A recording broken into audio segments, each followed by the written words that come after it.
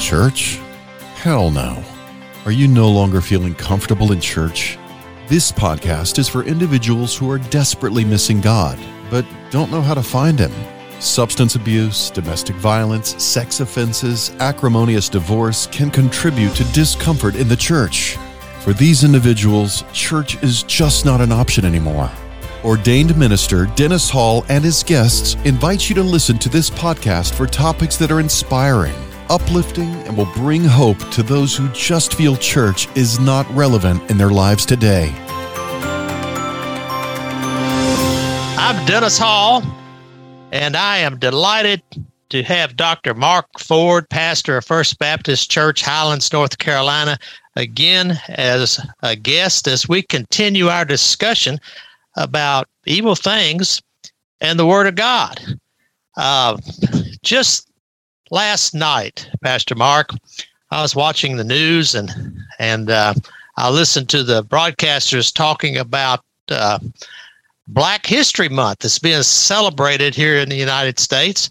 And they were talking about how many schools across the country to acknowledge this month are teaching the principles of Black Lives Matter in the public schools. Mm-hmm. And as I listened to that, I reflected on this organization openly declaring themselves Marxists. Right. And I want us to get to that subject quickly, but I'd like to digress just a little bit with you based on our discussion last week when we really talked about socialism, the idea that government ought to be based on an understanding that those who have possessions should have them taken from them and divided up with others in society so that conceivably everybody would have an equal share of the pie, as we say. Right. And we talked about that and talked about some of the things that the Bible has to say about that kind of a concept. And as we were talking last week, I didn't mention it. Maybe I didn't have time to mention it, but I remember as a little boy, my grandfather had asked me to hoe his garden. And instead of doing that, I went down and spent the afternoon playing at the nearby creek. That evening, when the dinner table was set, there was not a plate for me. There was no plate for me, and my grandfather quoted the Bible. It's actually Second Thessalonians 3:10, where it says, "The one who's unwilling to work shall not eat." Yeah. And my grandfather took the time to teach me a lesson. Yeah. A lesson about work ethic and so forth.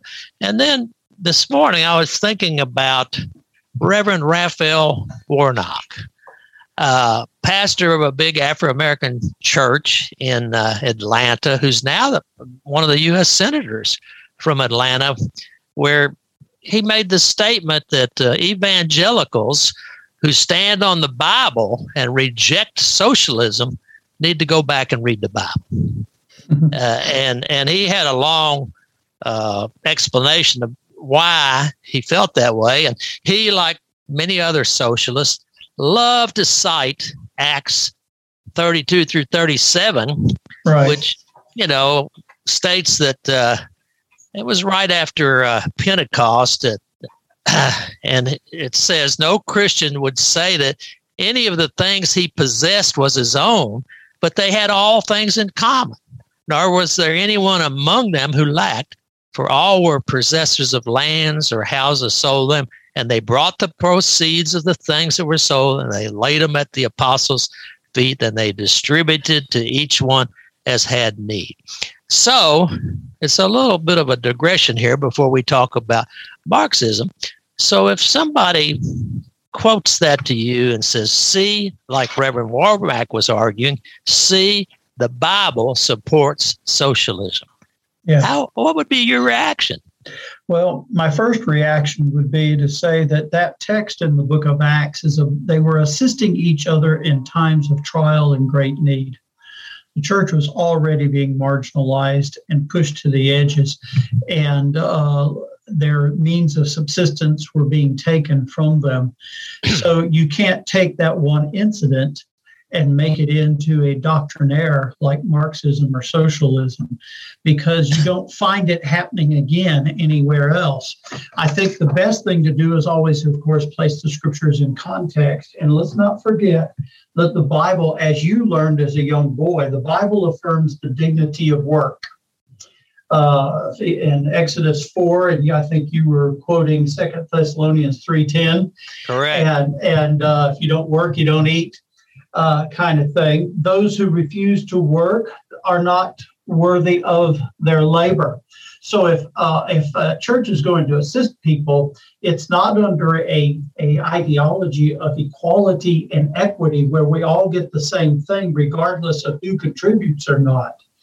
The idea of the church being charitable is towards those like widows or others in that time who could not, and you're assisting them. The Bible condemns theft. The Bible affirms private property in Exodus 22. It condemns covetousness. Saving is encouraged, and thrift in the book of Proverbs, and not to depend on others. Go back to the Garden of Eden, for goodness sakes. What did God tell Adam and Eve? He didn't say, enjoy, to sit around and enjoy paradise. What did he say? Keep the garden. Right. From the very beginning, we were created to work. So socialism, in terms of its redistribution of wealth, is a great fallacy. But that's just one of the problems with Marxism today, as I can see it. Right. It's kind of interesting to look back over history and just with regard to the question we're raising about individuals like Warnock who want to use this scripture to try to somehow justify socialism is, we've had a couple of thousand years here to look back over history and ask the question, where is it that we see Christianity and socialism existing side by side and successful? In fact, if we look around the world today, the big socialist countries like Russia and China and North Korea, Vietnam, these are places that are viewed as atheist cultures who persecute Christians. Christians. So there does not seem to be any compatibility between this idea of socialism and, just beginning with the whole idea where we're instructed to do not steal in the scripture. Do not steal. Yeah. Recognizes that we have possessions and we have property rights and we shouldn't take another person's, Right. And by force or either by political oppression. The thing is that when you talk about some of the main characteristics, why is it that Marxism and Christianity don't mix? Is one of their first premises is that they are anti-God. They're atheistic. Socialism is atheistic because, as Marx said, and we all heard this, religion's the opium of the people. It seems to get in the way of the state or the ideology, in America's case, this neo-Marxism or cultural Marxism. Christianity gets in the way because it's exalting something besides the state. It's exalting God. That gets in the way. Pastor Mark, probably for our listeners, for sure, we probably ought to attempt to try to define what socialism is, not socialism, but Marxism and neo-Marxism is. Right. So in your view, what kind of distinction do you make between this socialism that we talk about, this sort of, ideal state of affairs where we just divide up the pie, and Marxism? And when we say neo-Marxism, we're just talking about the new brand of Marxism that exists in America. Right. Well, and Marxism is, I think the best way to describe it is one of their key slogans has always been, if you go back to Karl Marx, is let us drive out the capitalists from the earth and God from heaven. Yes. Okay. I mean, pretty straightforward. Yeah, that's pretty straightforward. But when you look at its origin, very briefly, Karl Marx was a really bad guy, putting it kindly. He was, as one of Pearson said, a hater of God and a cheerleader for evil. And one of his own sons used to address him in letters as my dear devil. Wow. And so when we talk about his ideas and his ideology, he was as many would say, one biographer described him as a tyrant, racist, misogynistic, radical person who hated God and wanted the world to burn. Okay. The reason I mentioned that about him is because if he is the founder of Marxist ideas and sociology, or socialism as we know it, if we're going to be toppling statues anytime soon, we ought to be toppling his. Right. But cancel culture has grabbed onto him and made Marxism as their new god. But here's what Marxism actually is. Its main characteristics is, as we've already said, anti-God. And it's also ends up totalitarian in nature, because even though they say we're going to redistribute the wealth and redistribute the power, ultimately they discover somebody has to be in control, and you end up with totalitarian individuals over the state. Marxism is divisive. It's built upon the idea of let's find who the oppressed are, let's lift them up, and let's bring down the oppressors. Well, guess what's happening in American society, thanks to some of our politicians, which I'll go unnamed, but most people know who they are. The oppressors are the ones who are the haves, and the oppressed are the ones who are the have-nots. And it begins to lift up the minorities. So that's why you end up with wokeism and cancel culture.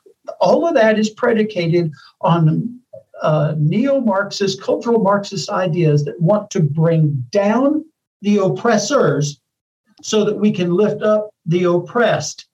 And the oppressed are minorities, and especially those in the anybody who's a minority. It could be the sexual identity group. It could be, like I said, racial groups. And so they create this scenario of conflict between two groups. Right. In order to promote their agenda. But you were mentioning Black Lives Matter. I guess everybody's seen where nobody can account for $61 million. That's right. And, we have these examples of some of their leaders buying expensive pieces of property. And in the background, they've had this huge multi-million-dollar support from corporate leaders all across the country and political leaders who seem to have embraced an organization that openly declares themselves Marxist. And, right. They're open. We can see it and identify it. And to our chagrin, we have people, smart people, people who seem to be educated, embracing this philosophy that they're taking across our country. Now, there are other insidious things, too. It's like this attack on police officers. I like to call them peace officers across our country, and putting them in the position that they are now labeled the oppressors. Exactly. And the oppressors must be suppressed. So we have to defund the police and everything that's going along with that.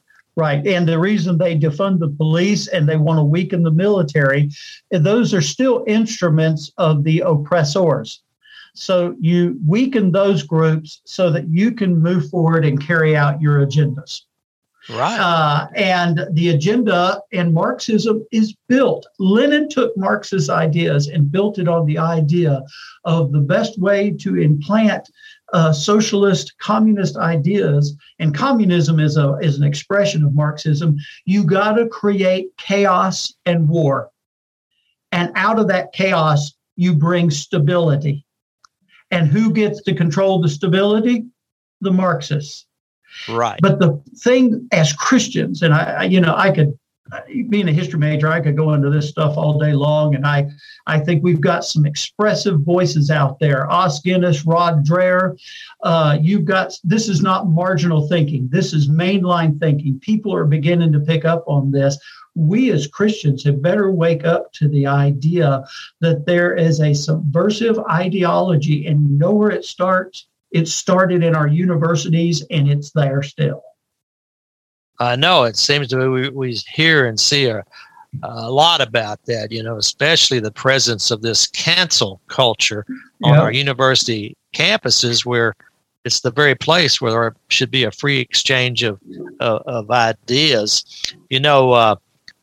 This whole critical race theory that has invaded corporations, invaded even the military.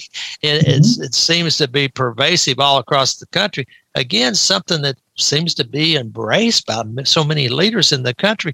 And when you boil it down, it's a theory that if you're a person of white skin, then you are an oppressor. You are a hate monger.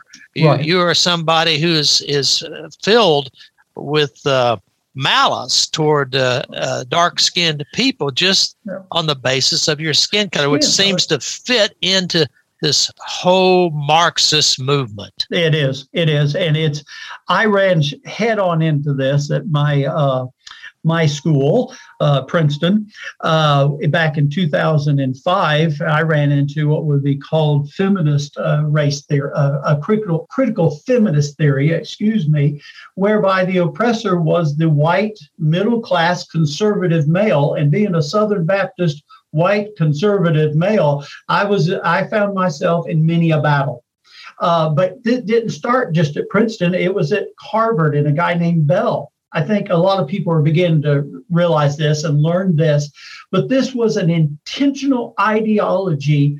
And in order for it to succeed, you had to go after those you believed were in control of history, that were in control of the message of history. You thought they were in control of the finances.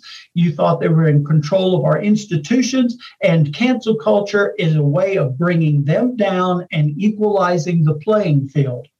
Because socialism isn't just about equal opportunity or equality. It's about equity and equal outcomes. And they're determined to develop equal outcomes in this country at whatever expense. And that means bring down the ones that are in the way. Well, it kind of leads into the whole concept of this, what's been labeled systemic racism.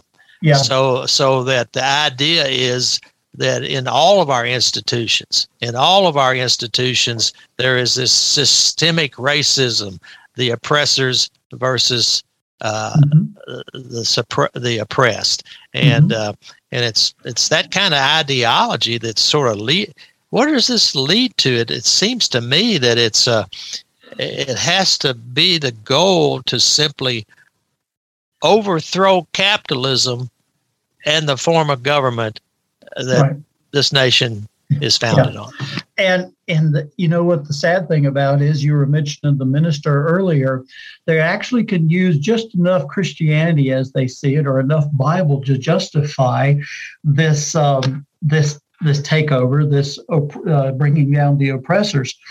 But in reality, they're not interested in the full counsel of God's word. They just want to pick and choose scriptures that will bring about their agenda.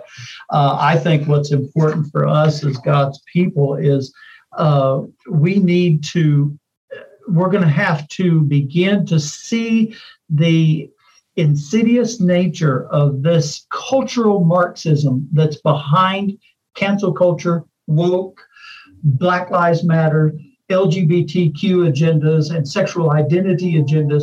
All of this is being driven by this idea of equality, equity, outcomes.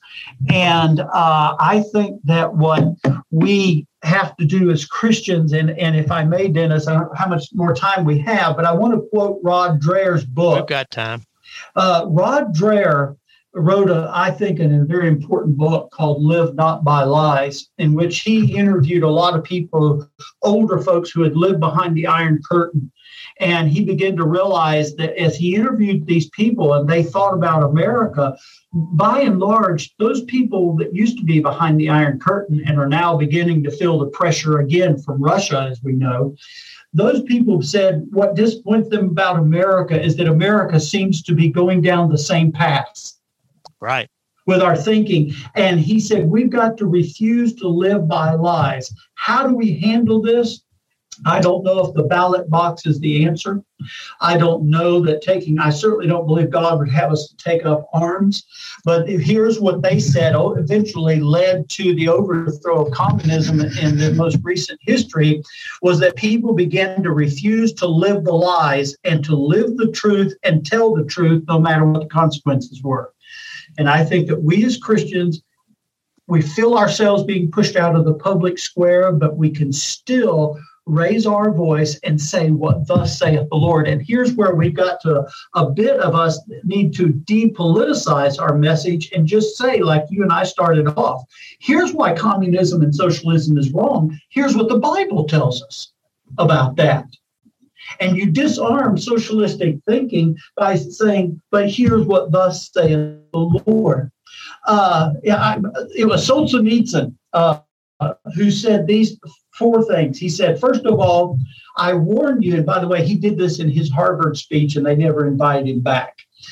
Don't say, write, or affirm anything that's truth.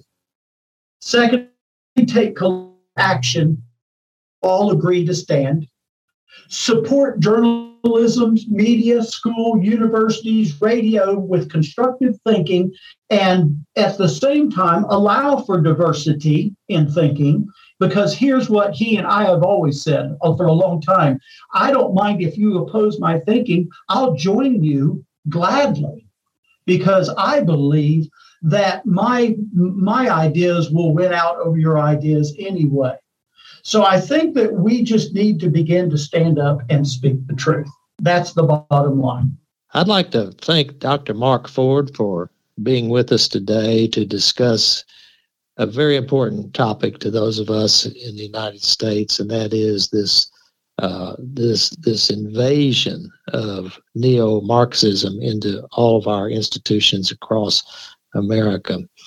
I think all of us need to understand that this is a direct attack on the Christian faith as well as on our American institutions. Marxism is ultimately about material things. Christianity is about spiritual things. All of this flies in the face of Jesus' parable in Matthew 25:14-30 that clearly teaches that it's our responsibility to serve God with the resources that He has given us. Thank you for being with us today and listening, and may God bless you.